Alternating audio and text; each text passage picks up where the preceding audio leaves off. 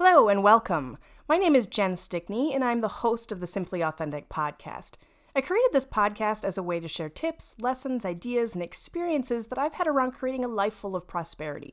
Whether you're a longtime listener or tuning in for the first time, I appreciate you sharing your time with me today. Today I have a special guest, Ben Stickney, joining me. Aside from being my husband, he is a cloud architect for a business technology consulting firm located in the Midwest. They specialize in software integrations for business transformation and commercialization. So in other words, if your business relies heavily on technology, you don't have to be an IT expert. Instead, you can partner with a firm, like the one for which my husband works, that has proven results on how to make technology work for you. They have a team of professionals who understand your business and the technology you need to meet your business goals. Ben has been on the Simply Authentic podcast previously to share how he manages to deal with the stresses at work, as well as how he's able to disassociate with work stress so that his time at home can be focused on family. I invited Ben to join me again today to talk about difficult conversations at work. I'm sure we've all been there, stuck in a difficult, possibly high-stress situation where deadlines are at risk. Or maybe someone did something that wasn't what was asked of them, or perhaps someone simply isn't working to the standards expected of them. Ben and I discussed the various types of difficult conversations he deals with and how he prepares for them mentally and emotionally. We also covered the process he goes through prior to those and during those difficult conversations so that he can share a little bit of insight on how he deals with these things and how you might use a similar process when you are in a situation that requires a difficult conversation as well. Ben, thank you for joining us.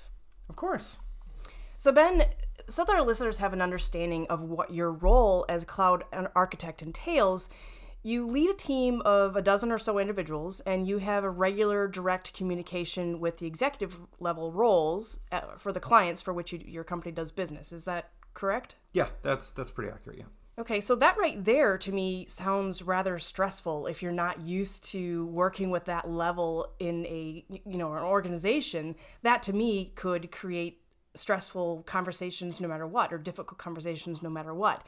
But for you, you're kind of used to this. Can you share with us some of the types of conversations, the difficult conversations that you run into on a regular basis? Yeah, you will always have, I break it down into two different categories, really. You always have the conversations with your clients where project overruns or scope creep is pretty common terminology in the consulting world, but it's conversations around a project that have to do with financial impact normally or timeline changes. And then the other side of the coin is you're going to have conversations with your staff or with teams or with team members that work for your client and can often be difficult around an event or something that took place or, again, timeline misses or poor work performance, etc. Those kinds of things.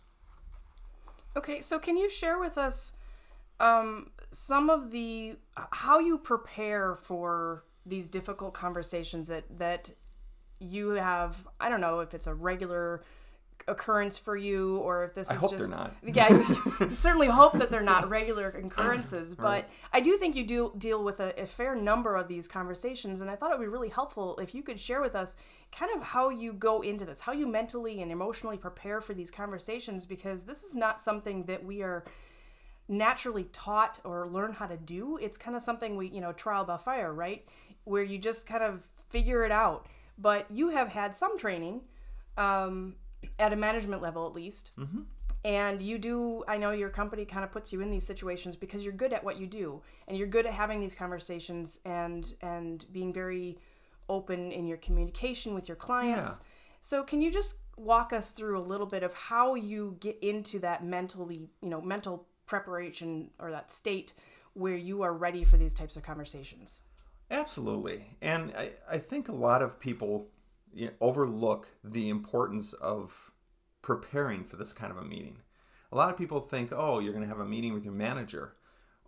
There's a lot of preparation, especially mentally, but sometimes just other preparation of factual information. You have to prepare for these conversations. You can't go into them cold and not have the information in your head ready, and you have to be in the right frame of mind. So there's a lot of research out there that talks about, your lower brain versus your higher brain, or your small me versus big B mentality. You really start to focus on holistically looking at a situation or looking at it from just how it affects you. And to have difficult conversations, you have to go into it holistically. You have to be thinking about the situation overall, and you have to be thinking about what's the best intentions and what are the best outcomes for that situation. So a lot of what I do is make sure that I'm in the right frame of mind. I make sure that I'm in my higher brain. I'm thinking holistically. I'm removing judgment from the situation. I don't want to judge what happened. I don't want to know. I do want to know. I don't want to misunderstand the events that took place to get us to a point where this conversation is necessary. So I try to remove any kind of judgment. I try to remove pride from the situation. Okay, I want to make sure my ego's not involved. I'm running this project. How dare that team member make my project run late? I want to remove that kind of scenario from my head. Do you have ways for doing that? Because that's not easy to do. No, it's not easy to do, and actually, it's something that, depending on the events, I can struggle with personally. A lot of what I do is breathing exercises to calm myself, and I really go through the timelines of the event, and I think about each item as it happens. And if it's a budget overrun, or if it's a project that's gone astray, I look at the factors that impacted that budget. What happened in our project timeline that extended the scope, that extended the time, what were the impacting events? Was it unknown information at the time? Was it, could it have been faulty planning? Could it have been misinformation that just was represented incorrectly? Was it directly responsible, or was it directly impacted by a team member's responsibility? Something around those. You have to figure out the story. How did we get here? A lot of it is mental preparation in those kinds of methods. One of the things I like to do to kind of focus on the events and the life cycle and the project timelines and what has unfolded is I like to make a gratitude list. And when I say that, it's really focusing on the positives. It's focusing on what have we achieved, what are we thankful for achieving, what are we thankful for finding. So yes, we may have found a negative situation because somebody wasn't performing, or some unknown piece of information reared its ugly head and now we have to rescope the project. But it's better to find that in the project. It's better to find that early on. That's a good thing. Right. Because then we're covering all of our bases. We're making sure that we're going to see success. Everyone wants success out of the project. Everyone wants success for our team members, for our employees. So we have to find the good in what we have, and making sure that I think through all of that before I go into a conversation is key for me.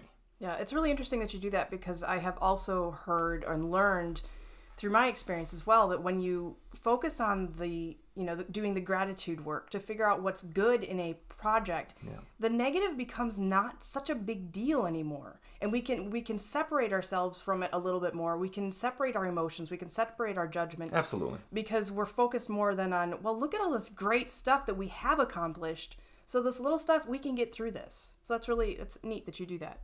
Yeah. It helps the process, and it helps the whole team when you approach that kind of conversation, and you approach the client in that manner as well, whether it's your team member that you're talking to or your client that you're talking to. Focusing on those details helps to remove the negativity from the situation. Cool.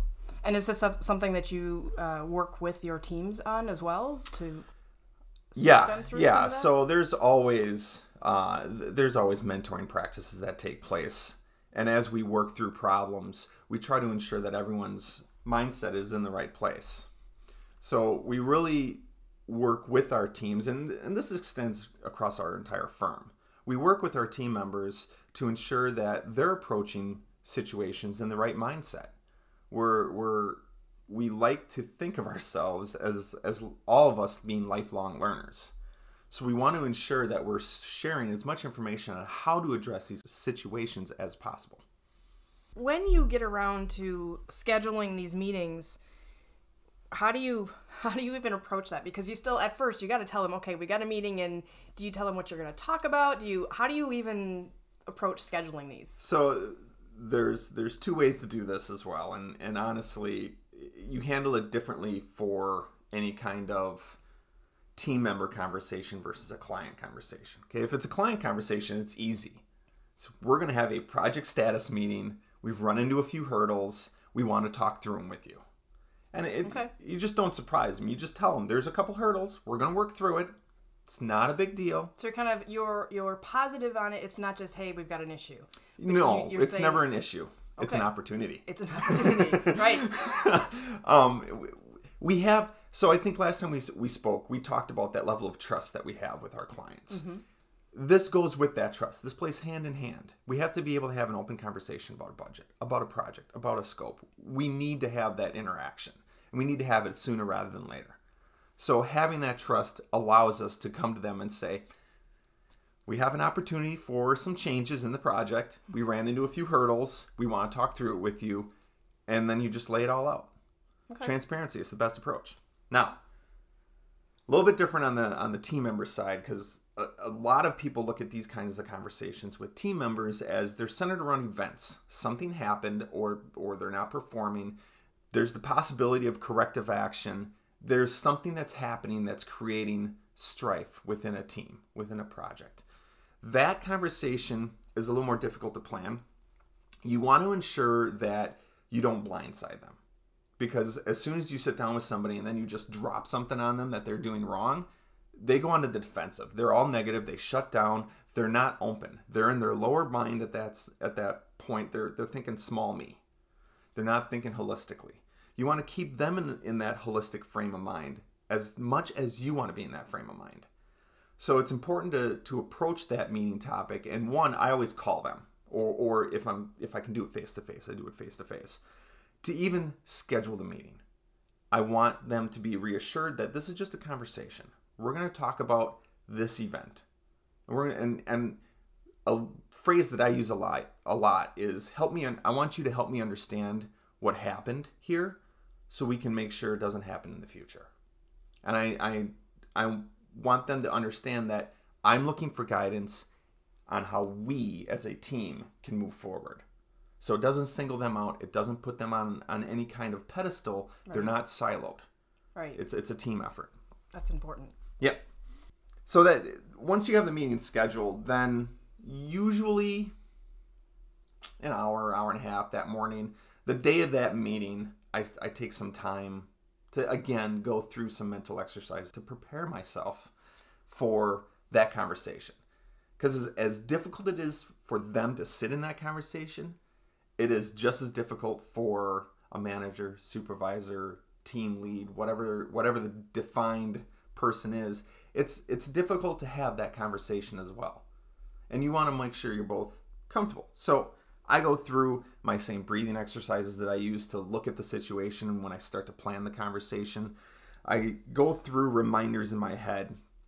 And a couple of things I try to tell myself is that there are no bad people. Okay? Normally, people have good intentions. I try to assume good intentions. This one's sometimes really hard for me because if you look and you just narrow in on the event that took place and your ego can get in the way, it's very hard to keep in mind that they had good intentions. Right. You start thinking small me. How did this impact me? You got to make sure you stay out of that realm because that's where they're going to go. So you have to be prepared for that. So you have to be thinking holistically. Right. Okay. So when you talk about breathing exercises, can you just briefly tell us what that is? Yeah. There's lots of information out there on, proper breathing exercises to relax, to meditate. But one of the things I find interesting is when you breathe in through your nose, take deep breaths through your nose, it actually goes right to your higher brain. It's a method of activating your higher brain. So it stimulates your higher brain. It does. I'm not medically inclined here, but it activates the regions of your higher brain that allow you to think more holistically, to think more creatively, to think more joyfully. If you're breathing through the mouth and you're focused on breathing through the mouth, that's all focused on lower brain activity. So the flight or fight type of response. Exactly. And you notice, like, when we are afraid of something, we take in a gasp of air, and it's usually through our mouths because it's that activate the adrenaline and quick, do something because we're in danger. It's fight or flight. Yes. It's basic instincts. It's so how does the body survive? Right. And to have these kinds of conversations, you have to be out of the fight or flight scenario. You have to be thinking holistically. So yeah, that's a lot of where that comes from. And I latch onto that for breathing exercises. I want to make sure I'm calm and I'm collected and I'm thinking bigger picture, team impact. Okay. So you've got the meeting scheduled and you've done some prep work to prepare yourself mentally and emotionally for this meeting so that you're prepared for how they're going to react to it or how they could react to it. To hear the rest of this conversation, tune in to our next episode, where we will discuss what exactly takes place in these difficult conversations now that Ben has scheduled the meeting and gotten himself mentally and emotionally prepared. We even dive into how you can apply these techniques to your personal life and relationships. It's a great discussion, and I can't wait to share it with you.